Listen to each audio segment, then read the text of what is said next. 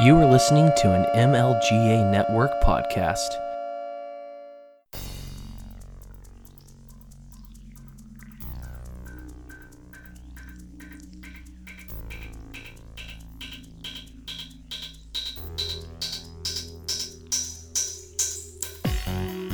Welcome to Thank You for Your Servers, a show which looks at the tech news of today, but from a libertarian perspective.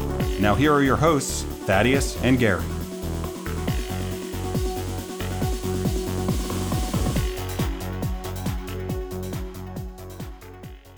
All right. Thank you for logging into Thank You for Your Servers. I'm Thaddeus Preston, a.k.a. Nick Way. And joining me today, as always, my co-host, Gary Guthrie. How you doing, sir? Doing great. Sitting over here on the left coast and recovering from a long road trip with my son today. Bonding. You gotta love it. All right. So this is our mostly weekly talk or rants about the tech news of the weeks at this point from a Liberty perspective. This and other podcasts are brought to you by the MLGA network of podcasts. And we are going to start with a brief synopsis of E3 because I've lost all my enthusiasm for E3 because it was almost 2 weeks ago. Were you even aware of E3, Gary? Did you know anything about it? I was in the middle of a backyard remodel and dealing with contractors, so I got to be perfectly honest with you. No. Well, for those who aren't aware of E3 and its importance, it's on the Geeks Gaming calendar. It is the Electronic Entertainment Expo, hence E3. Clever. It's a once-a-year confab of kind of not necessarily tech companies, but video game companies, video game studios getting together. It is their Coachella. It is their South by Southwest. It is their CES. And it is pretty much where everybody comes and just says, hey, here are the cool games. It's huge keynotes. It's pomp and circumstance. And this year, the big news coming out of it was probably first and foremost the absence of Sony. Probably because Sony a couple of months earlier revealed pretty much what it intended on providing when it came to next generation consoles and its cloud gaming strategy, as well as some key games and new hardware that's going to be coming out in the fall going into next year. So that left this year's E3 exclusively at the hands of really kind of a couple big players. First off the bat is Microsoft. Microsoft kicked off things a day before the actual E3 conference kicked off, and they talked about their Project Scarlet. Project Scarlet is just nothing more than their new console that they'll be debuting 2020, probably just in time for Christmas. It's basically going to be this kind of, basically a supercomputer circa 2007 in the hood of these things. And it's going to have all this real-time ray tracing. It's going to have all this new faster memory, and the graphics are going to be better, yada, yada, yada. They also took the opportunity to kind of point out their cloud streaming gaming strategy. And it's not just streaming gaming in the sense that you can watch guys, like PewDiePie play like a first-person shooter. It's actually being able to play these games over the cloud without having this soon-to-be supercomputing hardware sitting on your, be it your desktop or in your entertainment center to play these games. Well, that'll be a lifesaver for me, because if I have to build one more gaming computer for my kids, my pocketbook is gonna. Wow, you're part of the old school, man. People still do that. That's weird. I mean, I understand PC gaming is going to always be above and beyond anything you can get on the console. I mean, I think they're going to be using for this Project Scarlet Xbox new or whatever they'll call it. They're going to be using this current generation of NVIDIA, or not NVIDIA, of Radeon chipsets or graphics processors that were announced via during E3. I don't think they announced them at E3. If you kind of a side note though, there's so much power in these 16 core 7 nanometer gaming CPUs. I went and did some digging. It has pretty much the equivalent peak performance of a DOE supercomputer from 2007. It's insane. So Moore's Law, ladies and gentlemen, that's going to be in the equivalent of both of these consoles, both Sony's and Xbox's. But the big news, I think, as I alluded to before I got off on that tangent about supercomputers, was the fact that you can stream these via the cloud. Amazing. I've said it once and I'll say it again. And my prediction has proven right, though it's hard to claim, I was right on the prediction because no one outside of my audience has ever heard me say this. And that's that I knew this generation of consoles was going to be the last physical hardware. I think Microsoft is really talking up the fact that, they still need physical discs to deliver these things and deliver these games. There's going to real-time ray tracing and stuff like that. There are advantages to having a piece of supercomputing hardware that are going to be able to kind of, do things. But as time goes on, I imagine, they'll come out with some box for the next iteration of gaming, but this box will strictly be for streaming gaming and entertainment. It won't be, it'll be a powerful box, but it won't be this thing. It'll be optimized for the cloud gaming experience is what it's going to be. That's it. I mean, and truth be told, I mean, this hardware arms race can't last forever, though I am quite impressed. I can imagine with the 10-year life cycles of these consoles of what's that new, there's a Oak Ridge National Labs has a supercomputer called Summit. It's currently number 1. I can imagine. Could you imagine having like that performance in 10 years in a desktop gaming PC or just? Honestly, I kind of can imagine it just because what we have now is comparable to, a 10-year-old supercomputer. I mean, the stuff that we can go to Fry's Electronics and just buy. I'm jealous of you, by the way, that you have a Fry's. Move on. Oh, you don't have them there. Proceed. I'm sorry. Yeah, we don't. My bad. When I lived in California, I remember Fry's, and it was typically my Friday afternoon escape. I would deal with the Bay Area traffic just so I could get to a Fry's. What was now? Just not to get off on too much of a tangent. What was the theme of the Fry's that you went to? They had themes. Because all of them have a theme. Oh my God, are you kidding me? No, I didn't notice that. I was just happy to have a place where I could get like random electronics and cheap Chinese electronics and goods that was nearby. Oh, the one here that I go to is kind of a Italian villa theme. Really? Oh wow, I was unaware that was a thing with Fry's. Okay. There's another one that's a space shuttle theme. They have a mock-up of a space shuttle, and then they have astronauts throughout the stores. It's a thing, or at least it was last time I was there. Huh. So. Wow. Yeah, it's fun. Anyway, not to get too much on a tangent, but it's fun. That was kind of a cool side tangent. I will next time I go to the left coast, or to at least the time zone that is, I guess the Pacific, because I think there's one in Las Vegas. I'm gonna have to look out for that. Anyway. Yeah, for sure. Anyway. So. Well, you said we were gonna geek out. So. No. Yeah, we are definitely geeking out when it comes to that.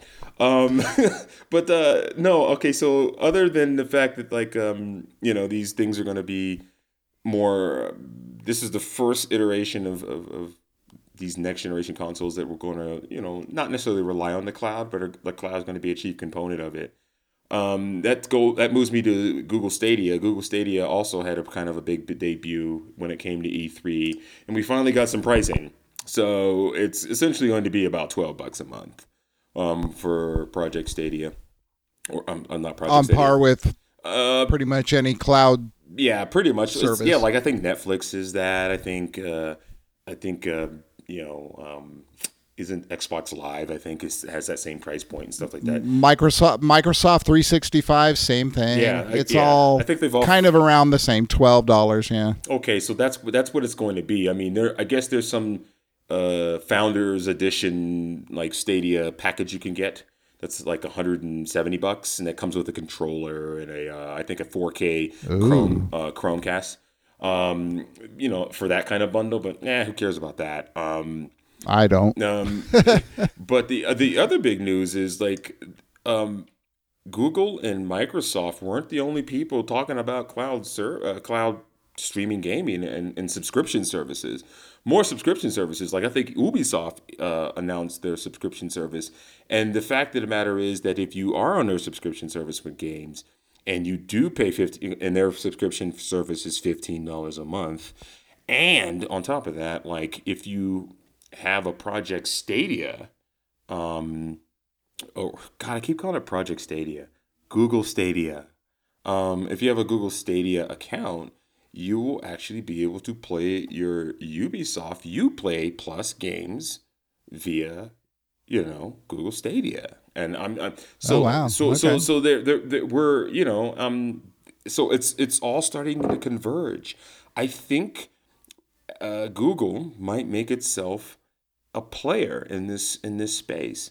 There were also some announcements from Nintendo. I'm not really excited about that. I mean, so it was kind of like it was a cool E3, right? I mean, I think the big story from E3 wasn't necessarily even the fact that Sony wasn't there and that everyone's going streaming and subscription. It's that Keanu Reeves is the likeness in a game called Cyberpunk 2077. And that ended up being super important and like a super big story. And I was just like, I mean, that's good for him. I'm glad that this very mediocre actor is finding like a renaissance in the fact that like he's become a meme. I don't know if you've noticed, but he has become a meme. This is true. He has become pop culture. He's become the ultimate wholesome good guy, and my daughter and I have bonded over this. It's actually kind of a fun thing. Yeah, it's good, right? Because it's not his movies now play to his strengths as an actor, which aren't many, and he's now made.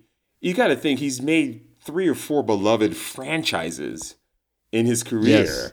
If you look at it, you're just like, I mean, not a guy of great depth, but he's just now this new phenomenon. And I think it's because he's such a humble guy, and I think that's what he does. One thing, acting wise, he does one thing and he does it well. Yeah, whoa, and but as a person, he is an amazingly complex and giving person. Anyway, not to get too much off on him, but and that's probably why. I mean, the guy got like this huge like rock. Well, I mean, it's not hard to get a rock star like ovation at E3, surrounded by geeks like ourselves.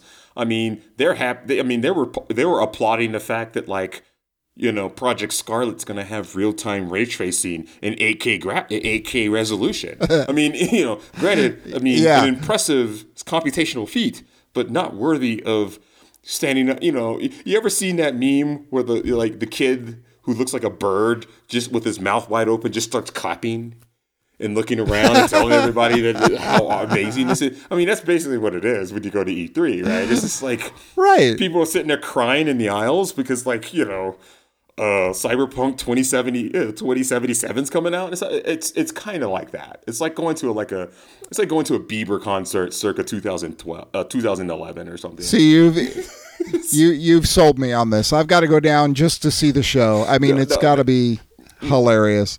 I mean, I looked at 2 or 3 of these keynotes. Big up to Engadget, and who else does a really good one?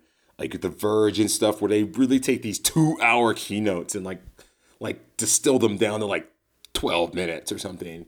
And you get these great like synopsis of like what happened and how and it's kind of ridiculous what they announced and what people clap over, right? But I will watch it to see people clap over something ridiculous. That's it's actually my entertainment these pretty days. hilarious. I mean, I'm not saying I wouldn't be wowed at some of the stuff, and maybe I might have, clapped and hoot and hollered a little bit when Keanu Reeves came on stage. But here's the thing. I'm not a gamer, right? I mean, I watch the space because of its technological progress, because of its cultural relevance, but it's, I'm not going to go out and, I'm probably going to subscribe to Google Stadia for a month or two, play it for a hot minute, and the cool thing, maybe just not touch it again. I mean, every time I tell my wife I'm going to buy a console, she looks at me sideways and says, "Really?" Because I bought them before, and I played them for a grand total of 30 days, and I've thrown them aside. Does she understand the significance of this one? Yeah, that's always the selling point, right? This is going to be the last physical console one could ever buy. No, really, I'm super. It's all cloud. Come on, you gotta understand. That was my selling point, right? It was just like, hey, it's the cloud, which means I don't even really have to buy like a controller, right? I could just subscribe to it and bring it up on I'm pretty sure I'm going to be able to run it on an Apple TV or Roku or Fire TV, right? Or even if we update our big screen TV, it'll be one of the software options for my Samsung app, one of my Samsung apps on my TV or something like that, So it could be. It's a good selling point. It's a cheap entry point. Because this console is going to be $500 plus God knows how much.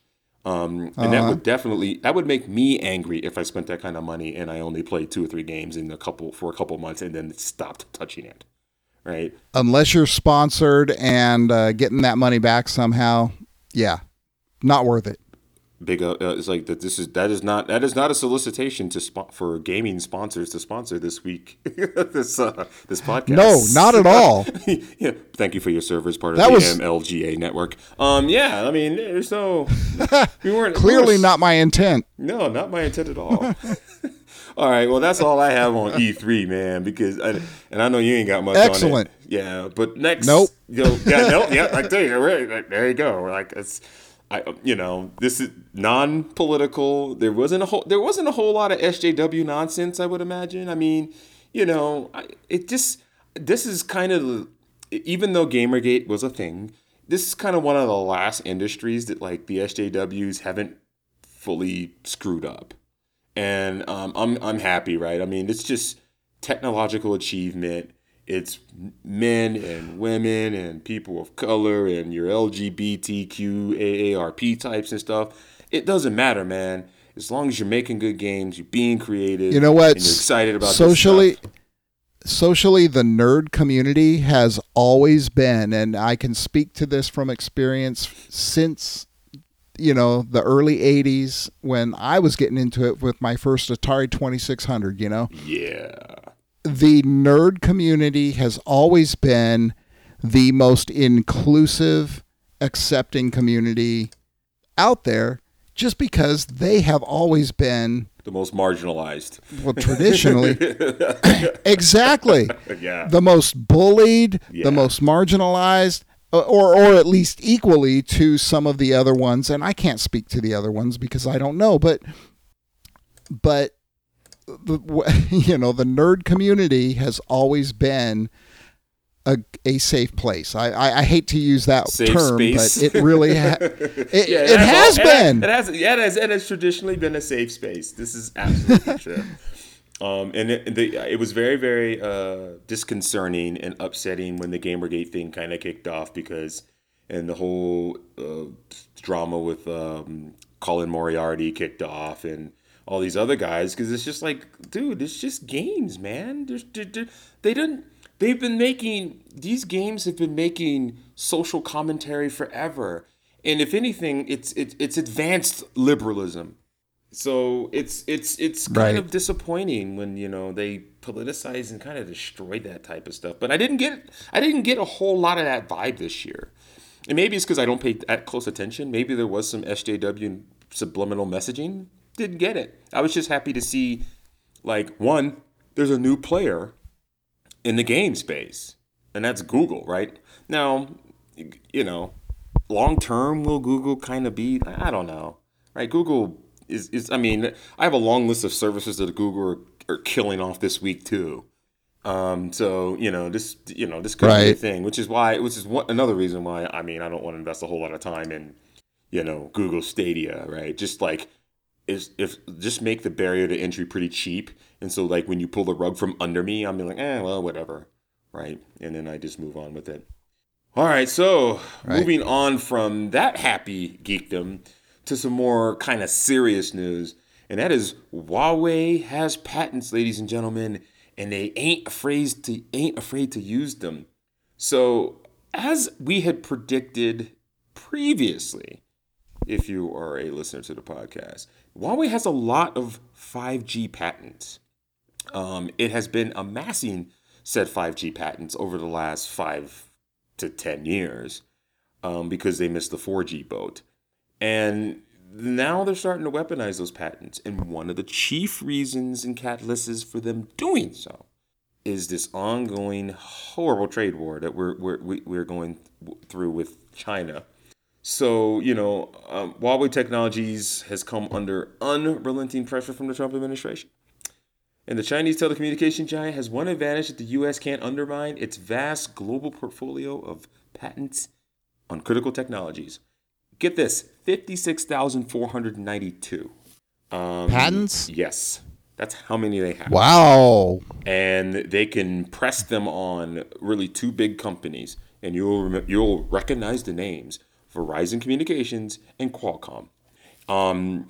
So it's kind of one of those things where, they can exert pressure and definitely pump the brakes on the build out of 5G networks here and abroad, or at least abroad in places that are kind of, let's be blunt, under the imperial thumb of the United States, because they've been pressuring a lot of European countries via these intelligence sharing agreements if they were to deploy any of Huawei's equipment on their networks as they build out their 5G networks and maintain their LTE networks.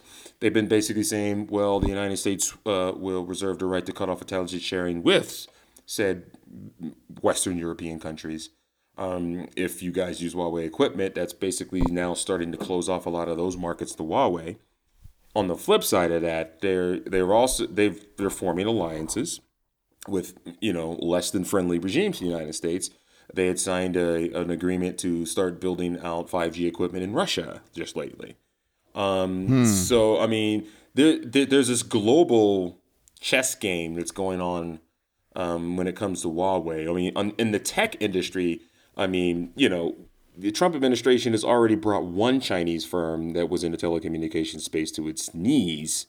That is ZTE, and that's why you can't get cheap ZTE phones in your Verizon store, your AT&T store, T-Mobile stores, because again, sanctions placed on by the Trump administration to exert pressure on the Chinese, on the Chinese, let's call it regime, to basically play fair. I use air quotes when I say fair in our trade disputes. This was a long time coming, Gary. Yep. And I warned against this. Like, we may hold the cards in many other industries, but they're pain points that the Chinese regime via their corporate with their corporate tendrils and everything that can exert on us. This is going to definitely slow. Well, they're no dummies. I mean, you don't get into the international marketplace without it's not really an ace up your sleeve, but without ammunition. And this is when I saw it come out in the news, I knew this was some of the biggest ammunition that was available, right? Yeah. Yeah, and and they're well within their right to attempt to do it. I mean, it's hell yeah, they are. So I don't, I mean, it's going to suck for us. I mean, and it seems to be escalating more, right? So in lieu of that, I'm reading here in CNN Business, the U.S. Commerce Department just yesterday, as we record this, is placing restriction on American companies doing business with like Chinese entities that make supercomputers. And it's again, a lot of these companies are going to show up on this infamous entity list. And it's all ostensibly for security and privacy and blah, blah, blah. We all know what it's really for. Right. I mean, on the one hand, one is to always be guarded with your privacy. But at the same time, man, I tend to think, and really outside of the realm of this whole trade dispute, and outside of the realm of the whole government versus the people thing, I think sometimes people often use this privacy as just kind of a crutch to not only bludgeon their opponents in the arena of the market, but also just as kind of this thing that like it's kind of like one of those things where people like they say they want privacy, but they don't. Their actions dictate otherwise, or like people say they want to at January 1st that they want to go to the gym, and so subscriptions to gyms spike up and people whatever. But like at the end of the day, in the real world, no one gives a damn, and by February the gyms are God by February the gyms are cleaned out. Well, ultimately, the privacy security thing, more than a crutch, it's a fear tactic. And it's a tool available to use to trigger, and not trigger people, but you put it out there and you say, okay, there is a threat that somebody is going to steal your identity. They'll say something vague like that. Yeah. And, I say it's vague. I mean, it's a very real threat, but at the same time, I don't think most people understand what that really means or how it happens. And the visceral reaction that comes from somebody saying there is this threat is, I must defend. How do I defend? Right. Absolutely. We must ban them. Yeah, we must not do business with them because they will steal my identity. And I don't know. Do what with it, Yeah. So and I mean, Apple plays this up a lot, particularly, when they want to slap at Google, and a lot of companies play this up. But I mean, it's again to kind of roll this into why there's so much xenophobia and stuff like that. The two things can be true at the same time. There is a history of industrial espionage orchestrated by Chinese companies who have had either implicit or explicit backing by the Chinese communist government. This is known. This is not hyperbole. This is just true. At the same time, that doesn't mean that is true of all Chinese companies. And that doesn't mean that there isn't security measures and really other types of measures we can put into place that, make it harder for these companies to do this type of industrial espionage and still allow us to get access to things like Huawei equipment, WeChat, or whatever. Now, I understand not to I'll put my MAGA hat on and then I will ask for forgiveness when I take it off later. I understand what the Trump administration is trying to do because it has not been a reciprocal relationship when it comes to intellectual property and trade between us and China for 25 years. This is just true. Correct. And my libertarian instincts would tell me, well, that is what it is. We would just outcompete with them. But I can understand the concern if there's not a reciprocation of trade or intellectual property. That being said, this thing is kind of becoming lunacy, right? I mean, there's so much cultural, scientific, and financial exchange between us now. So we know it's not going to be a shooting war, right? So that much is certain, right? Right. But from a cyber standpoint, you don't think we're not going to take shots at each other in cyberspace? this is We have to. Yeah. It's almost like you have to, because the way that, I mean, cyberspace is so different than the physical space, and the reality, as you just described, is very real. Because and even if it's not the big players, the Chinese government, the Huawei's, the whatever, there are individuals and there are groups out there who will actively seek to exploit whatever vulnerabilities they can find.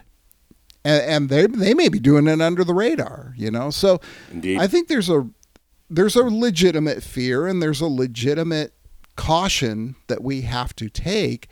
But, you know, you have to, from a risk management standpoint, what is the real risk here? You know? Yeah. And that's the question that I don't think most people are asking.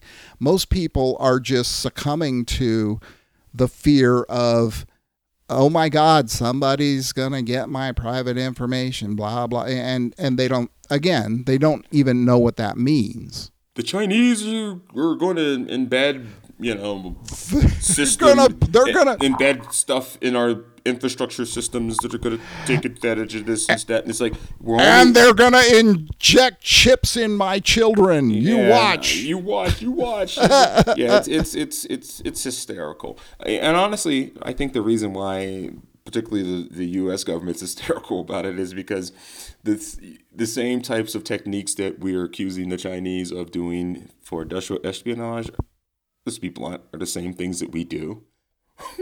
So, oh, the hell you say. There is no... I thought you put your MAGA hat on. What are you talking about? Oh, I'm sorry. I took it off a second ago. But you took it off for a second. Okay. So it is, that stuff. Oh, God. So this continues. Huawei is starting to fight back. And yep. in the world will be terrible for the foreseeable future unless we kind of come to some sort of friendly conclusion to this ugly trade war that is affecting many, many people on many different levels. All right. So should we get to the elephant in the room? Should we get to it? Let's do it. All right. Do it. The Facebook Libra.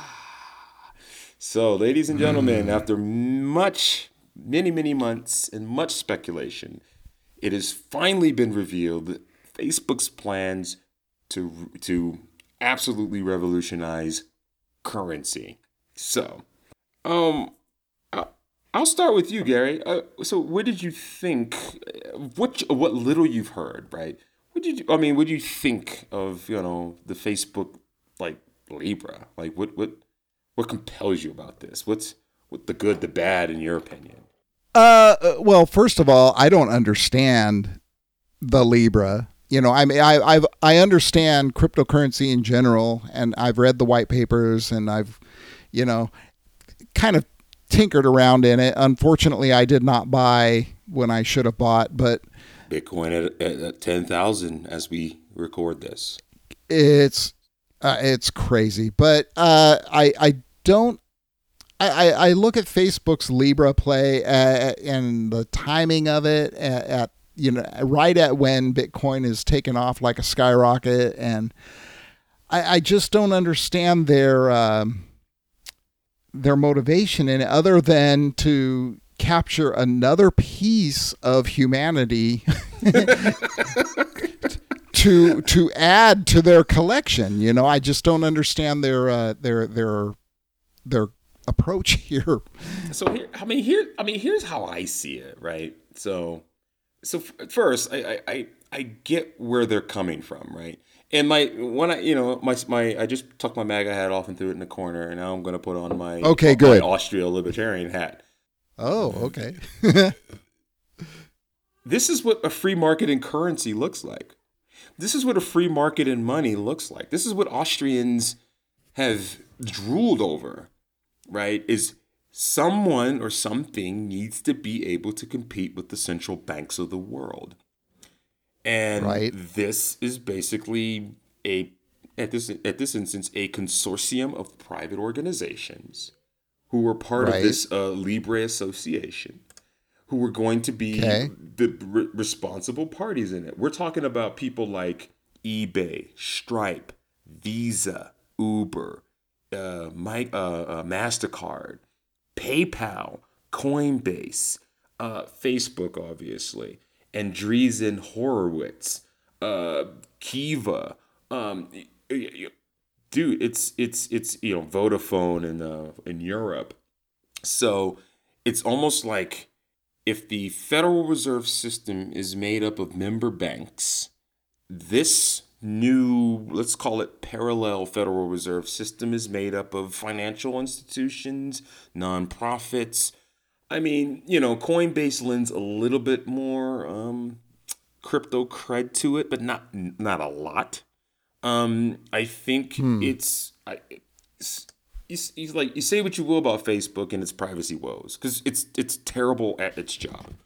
And truth be told, I don't think it was ever really good at it, and I don't understand why people thought that they would ever be good at it. It's not their business model. Their whole model is exploiting private data. Private data. I mean, that's been Web 2. That's been Web 2.0 since Tim O'Reilly coined the term Web 2.0. It's been the business model. I don't understand why we're 15 years later and people are shocked that that's the business model. I mean, it dumbfounds me. Let's also ignore the fact that at Facebook and its conglomerate of social media platforms have become like totalitarian social justice warrior wastelands, right? Okay, they're censoring and they're doing a terrible thing, and I absolutely agree. But I absolutely positively love the fact that there are more players in the crypto market. Now, if you read the kind of synopsis of the white paper, like, they are using a blockchain for validating purchases on the blockchain, and I think they're using kind of the same philosophy, not necessarily the infrastructure, but the same philosophy that Ethereum uses. They're currently right now they're proof of work, which is how most cryptocurrencies work, and that proof of work basically means you put a lot of computational effort into validating blocks on the chain. And if one solves that block, then and hence validates that transaction on the chain, you get awarded a fractional amount of said currency. That is computationally intensive and actually very energy inefficient. They're eventually going to move to a proof of stake, which is kind of some commie feel-good stuff about, round robin voting and choosing a random person to validate something on the block. I still don't quite understand it, but I mean, competition in the currency market, I think is good. Well, I think competition anywhere is good. Right. I think this will make Bitcoin probably a lot of the neckbeards and the basement dwellers that are Bitcoin enthusiasts get off their duff and get the Lightning Network up and running. I think now this actually validates the top 10 cryptocurrencies that exist today. It's one of the reasons Bitcoin is at almost $11,000 right now. From its lows when we started this podcast, God, it had to be $5,000, $6,000. Oh, it was lower just shortly prior to. I think it was down 3,800. Oh yeah, okay. I mean, it was hitting a psychological psychological, what they call that, like a breaking point. Yeah, like if it fell below it, it wasn't going to even be worth it to mine it. And the cool thing about it is that in financial trading terms was its floor. Right? Yeah, that's its support floor, right? So 3,800 is its support floor, and it bounced back up thereafter. It was climbing long before this Bitcoin, before this Facebook Libra initiative. It was. I mean, I mentioned the timing, but at the same time, it's like. But it does validate. It does validate it, though. It does validate the crypto space, and I think that's very, very important. And I think Jeffrey Tucker over at the AIER brought up that much in his essay about it. Now, this consortium, it's not a true decentralized whatever. The plan is to eventually become decentralized. Me and you can't just start mining it tomorrow. We have to have, it's kind of like being a bank. Like you have to have certain capitalization. You have to have, you have to kind of like a bank. You have to have certain information architecture that's protected a certain way. That much I think that raises the barrier to entry a little too high. But I get what they're doing because they're trying to be a parallel banking system. I mean, they're going to be they're going to implement know your customer laws. They're going to implement anti-money laundering, protocols. They're basically becoming a parallel financial system in order for them to be what I'd like to say is a parallel financial system. They're going to base the currency's spot price on a basket of fiat currencies. Right. So that's kind of basically like IMF special drawing receipts, if you've ever heard of those. So they're basically becoming think of them as a parallel IMF, International Monetary Fund. And it's I like the concept. Now they're going to poo-poo it for a lot of reasons. One, there's going to be a lot of regulatory headwinds that'll be in the show notes, coming from Capitol Hill. Crazy Maxine Waters, anti-Maxine out there in your neck of the woods, wants them to hold off on anything before they release it. It's like, what are you talking about? Hold off. The currency doesn't launch until next year. Right, so I don't understand what they need to hold off for. There's just a 1,001 things, and I think if it was anyone but Facebook, it would probably be embraced. Even on the libertarian side, no one's trusting that Facebook won't have a hand in it. Even though the association it's set up is a subsidiary, not even a subsidiary, it's a separate thing. Like that Facebook just is a founding member of. But that won't be enough for those who so what did they tie Facebook as the primary name to it just for marketing then, or I mean that's the only thing that I can think. If you go to the Libra site, no, it is not Facebook Libra. We're saying that gotcha. As part of the vernacular here. Okay.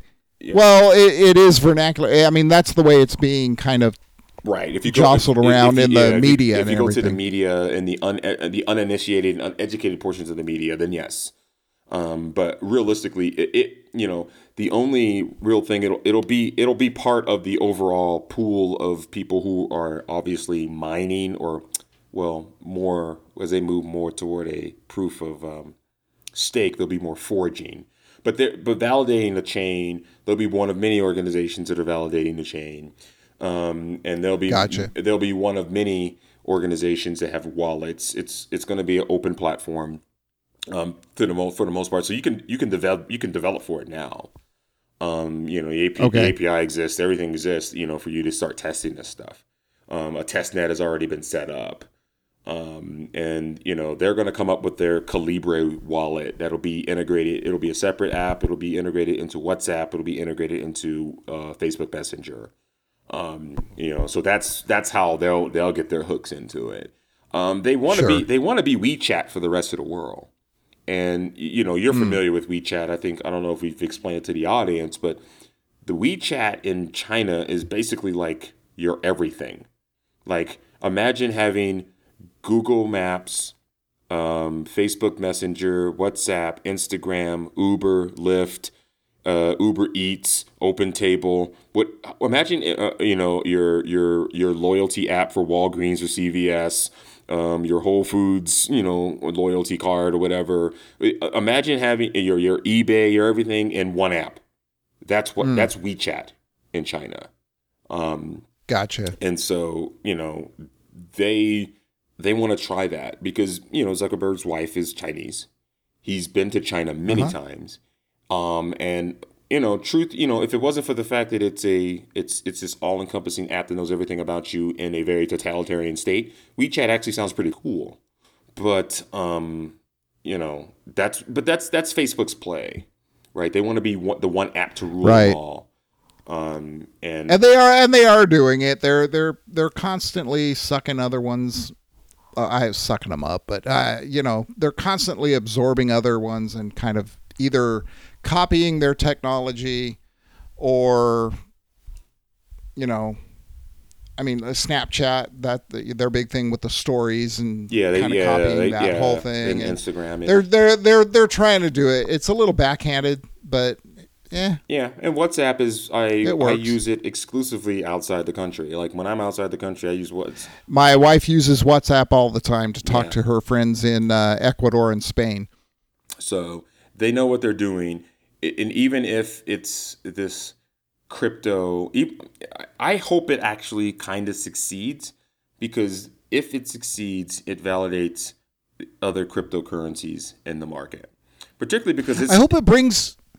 I hope it brings more of a legitimacy to them too, or a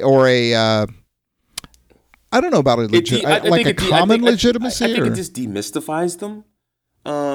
There you go. Yeah, and I think maybe hopefully people we can begin to onboard people into these other cryptocurrencies. I hope eventually the Libra incorporates in its basket of currencies maybe some of the more stable cryptocurrencies like XRP or Ethereum or whatever. Oh, another kind of story that I think is kind of one of many stories that is kind of validated it is just like one of the major not cryptocurrencies, but one of the major kind of I don't know if it was exchanges or somebody bought into MoneyGram. And I don't know if you're familiar with MoneyGram though, but I mean it's for when it comes to repatriation, like MoneyGram is like the second largest in the world. And I can't remember what crypto play. Yeah, XRP. So the guys that do like the Ripple currency. So so Ripple put a $50 million stake into MoneyGram to push it to deploy like its XRP as their kind of unit, or as their kind of back channel unit of exchange, and for using their blockchain and stuff. So you see these stories out there, one at a time, onesie-twosies. Like some of these cryptocurrencies are real serious about things. I think Ethereum, like a lot of the concepts that Ethereum is based on, like because I actually specifically saw in some of the synopsises of the white paper for Libra, smart contracts. Those were things that were basically originally pioneered with the deployment of the Ethereum network in their blockchain, and these abilities to have smart contracts. These things that algorithmically kind of execute based on like conditions on the block. So right. So yeah, I mean, I think it's good. I think it's a good thing. I don't like the messenger either. Facebook has been the bane of my existence. But at the end of the day, when I want to communicate with the normies out there, it's how you do it. It's how I do it. I mean, Messenger. Right. If I could just use Messenger and not use Facebook, I'd be fine by me. But I still use Facebook because I still communicate with people all around the world. It is still like a 1 point. What is they have on their site here? It's still a 1.4 million person network. Million? Oh, I'm sorry, billion. I forgot there. Yeah. There you go. Yeah. No. It's like it's a 1.4 billion person network. Across all of the platforms. So one can't argue that they're going to have some heft when they deploy this next year. Even if you don't like it. Well, so I don't know. Any thoughts on that one, man? I mean, I think we beat that one to death with our suspicions, our hopes, and our dreams, and the possibility of it being, something that helps us validate our, cryptocurrency investments. Because I know mine's are in the toilet, but. All right, so I mean, I guess kind of to wrap things up here with the last topic. One that I'm going to use as an opportunity to now beat on the social justice idiots that I hated. For everyone who thought that the ending of net neutrality rules that had only been in effect for barely a year would lead to the absolute end of the internet, allow me to introduce the FCC chair that everyone hates, Ajit Pai's Victory Lap. So we were told that the world would end if these rules were repealed. Yes. Didn't it? And the world ended. No, wait. It didn't. It didn't. No. Oh. Gary, I think you're mistaken. I am mistaken. No. What am I thinking about? It could be the environment. It could be the election. Oh, the environment exploded. You're right. Wait, or no, the election that of Donald didn't. Trump, or Yes. Brett Kavanaugh on Oh. the Supreme Court, or not kicking Steven Crowder off of YouTube. I mean, there's a litany of things that could have brought us Yes. to our impending final end. But And it did it one after another. and one after another. It was amazing. They were all proven to be BS. So the critics, Yes, they were. the critics were demonstrably wrong. Pai's statement has confirmed Yes, my they were. contention that the edge providers, not the ISPs, are the bigger threat. So basically, basically Pai said, like, yo, like, the greatest threat to the free and open internet has been unregulated Silicon Valley tech giants that do, in fact, today decide what you see and what you don't. That's right. It isn't ISPs. As I said many years ago when I argued with even my most tech-savvy friends, the edge providers have more influence on the bits that arrive at your desktop or on your phone than your ISPs. Your ISPs are common carriers already. They don't care what comes over their pipes. Be exact, for the most part, being that most traffic isn't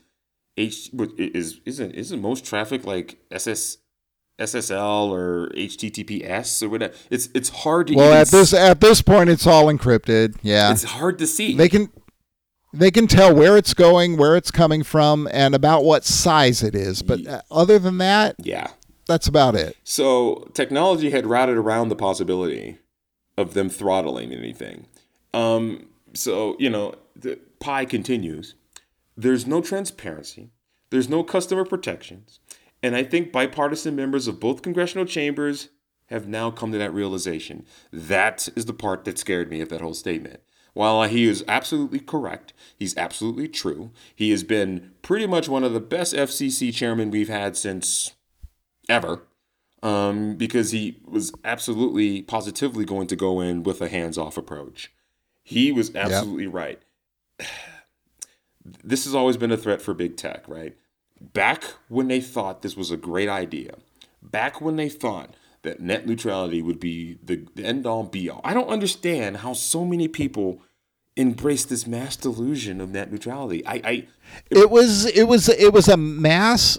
It was a total sell on the fear that you were going to be controlled at your, in your home by an evil company that was going to say these bits get more priority than these, and people just somehow freaked out. Yeah, they tended to think that that the ISPs were going to nickel and dime you for every site you visited on the internet.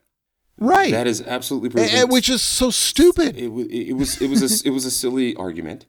Newsflash. But it had fear, and fear works.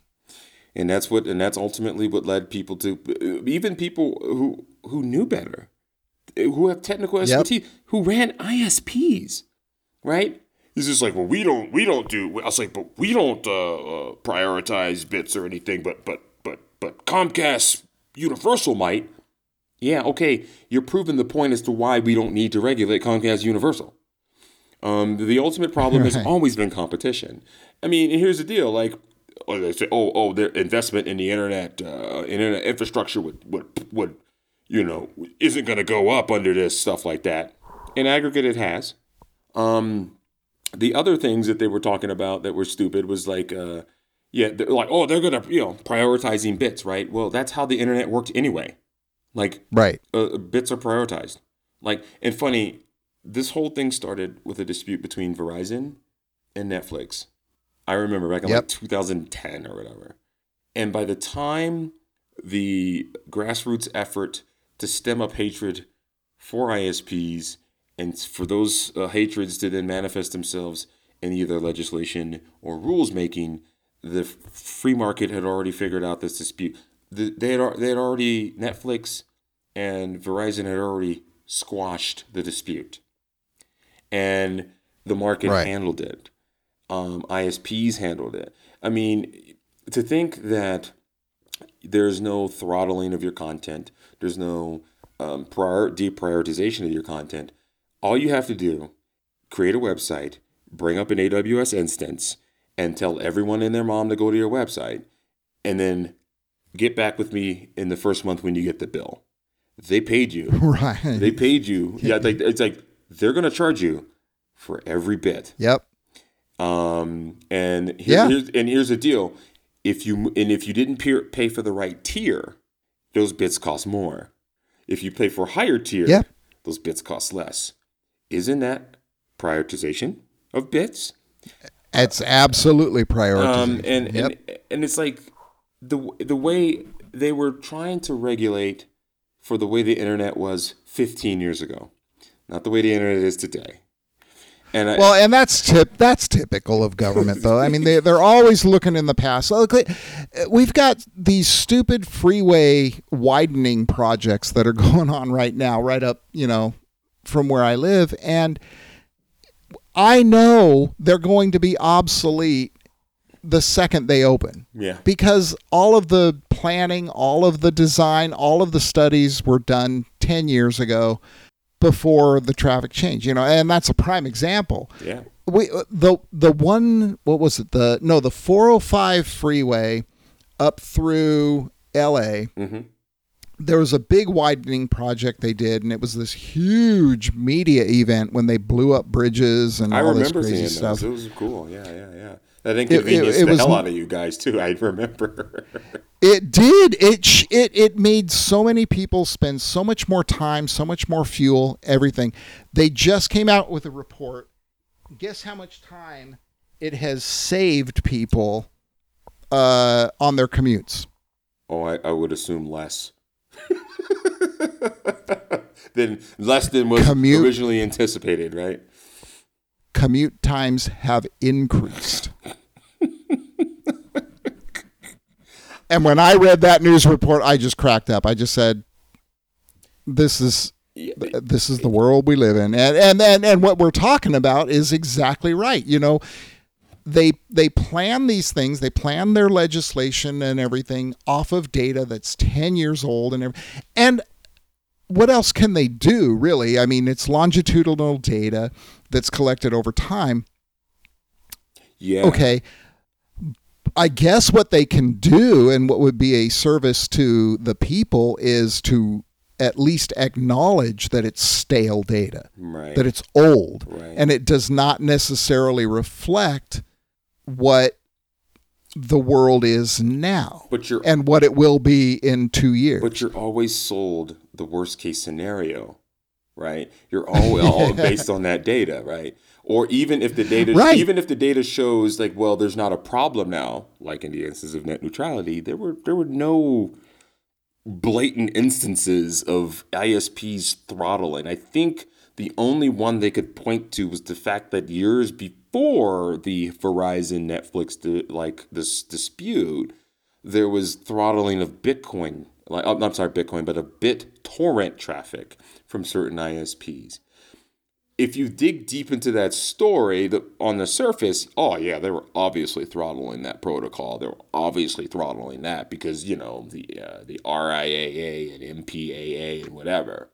No, right. If you dig deeper into that story, there was a flaw at the time. There was a flaw in the BitTorrent protocol that caused it to use more bandwidth and saturate lines. They fixed it, right? You can move all kinds of BitTorrent back. Be exact, I think a lot of the things like BitChute and all these other things actually use kind of similar swarming protocols like that now for delivery of video, which I think is actually a far superior way and actually a way to get around censorship.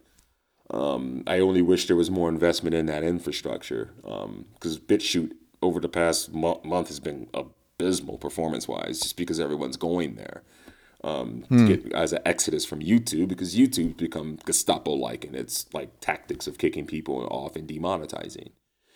But Right. you know, but that just goes to show you, right? Like, you know, they don't, people just get on these kind of, I don't know if it's just a natural, it's my theory that they hate the big, and you know, particularly leftist kind of, you know, tech journalists hate the big, and it insults it, you know, it insults their sensibilities. And at the end of the day, like Mr. You know, Chairman Pai can have a victory lap and basically point to them. It's like, no, it's the very same people who are advocating for this crap are the very same people that are actually doing much more to throttle or cater or even block what you see or say than any of the ISPs that you were trying to put this Title II like monstrosity on. And here's the thing that's even more frightening. Big tech, for many decades, had Republican, or people typically right of center, on their side every time the left would go after them for antitrust, every time they go after them for anti-competitive behavior. I mean, the staunchest defenders of Microsoft during their antitrust times were Republicans, right? Flash forward about 20 years, and now big tech has no friends. The left is always going to go after you because you're big, right? And you have too much influence. And now that you and have if you're the big, if you're I'm sorry, didn't mean to interrupt you, but I'm agreeing with you. But I mean, well, it's like what we talked about a couple of episodes ago. Is you know, if you're the big guy, you're the target. Period. Done.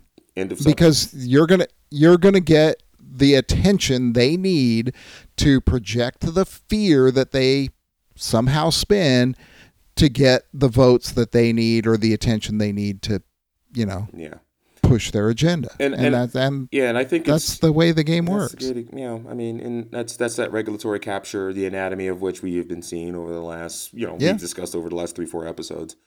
And then you have the fact that like now you no longer have Republicans on Capitol Hill that are sympathetic to the ethos of Silicon Valley, right? They hate you now. They hate you just as much. Right. And Silicon Valley has no one to blame but itself for this. You've basically exposed your right flank, and now you're being attacked on both sides. And basically what you're going to get out of it is I told my daughter this the other day because we were looking at YouTube videos, and I look at a lot of Tim Pool, and Tim Pool has been very, very good on this. Now, he wants regulation, which I think, you know, he's young. Doesn't quite understand it, like that never works.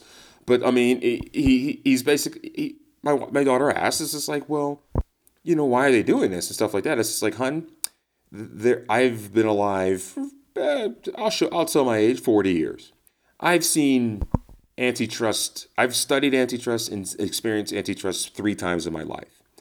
Every time it's happened, it's always taken years for them to drum up the case, years for them to drag the company through the courts. And by the time there's an ultimate verdict or a settlement, the player for which the government has spent hundreds of millions of dollars to go after is no longer the biggest player in the game. I've seen it all the time. Mm-hmm. But it kind of disappoints me because I'm a right of center guy, and I typically vote Republican from time to time.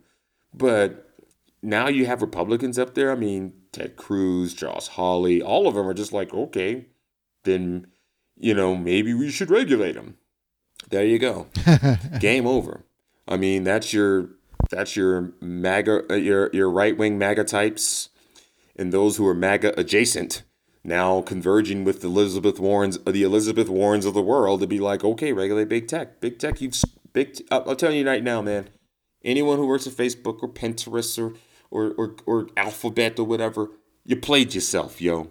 You played yourself, and now everyone's coming after you. And you know, I'm going to continue to tote the libertarian line that they have every right to act as badly as they do, but understand that we live in the real world, and those ideological choices that you've been making have unintended consequences, and then now the chickens have come home to roost. And it's bad, man, because when these rules go online, they're going to they're going to cripple great companies, and they're going to make newer companies even that come up. I mean, it's Yeah. that's all I can say. And completely misguided and everything. But hey, you know what? The politicians got their way. So They will get yeah. Yippee. They'll ultimately get their way. But big up to Chairman Pai, who spoke out once again. He will be hated. He will be slandered in Polygon and Verge, TechCrunch, and everywhere else. Ars Technica in particular. But hey, thank you for your servers. we salute you, Chairman Pai. We salute you. Yes, we do. We don't oftentimes do hero worship, but he's been about 95% on since he took over. He's been the best thing that's happened to the FCC. He's right. It's always been the edge providers. It's never been the ISPs. So, any closing thoughts on the stories of the day? Anything we forgot about? Anything else you'd want to? I don't know. I'm gonna get back in the groove here this next week. Start reading some articles and doing something. Honestly, my life has been so packed with just personal issues and dramas and end of school year and the things that you have to just do that I haven't even had the energy to and on behalf to get excited of about the it. Audience and myself, I would like to thank you for your service to the Thank You for Your Service podcast. Whoa, man! I mean, I'm glad I have a co-host, and I know it's hard to get together, but man, it's we're doing pretty well, and I think we're starting to click, and we'll definitely get back to deep dives and stuff like that. I mean, the only thing I got going, to close things out is like, Gab got banned from, I guess, the App Store development, I guess. And I think there's also some other news of some other deep dive stuff. I really want to get a deep dive into like machine learning and AI, like fact versus fiction. I definitely want to slap down some like 5G, Alex Jones type conspiracy theories about that stuff. I've been getting kind of some requests through back channels of like, hey, break that stuff down, because, certain people are getting paranoid about 5G. And I need to kind of tell everybody to pump the brakes and let's throw some science at it so people understand that it's not like the end of the world. Stop watching RT. So, Sure. that's all I got to say, and that's all we've got. And I think with that said, I think we should probably close out. Thank you guys for logging in to Thank You for Your Servers. We'll be back with another episode soon.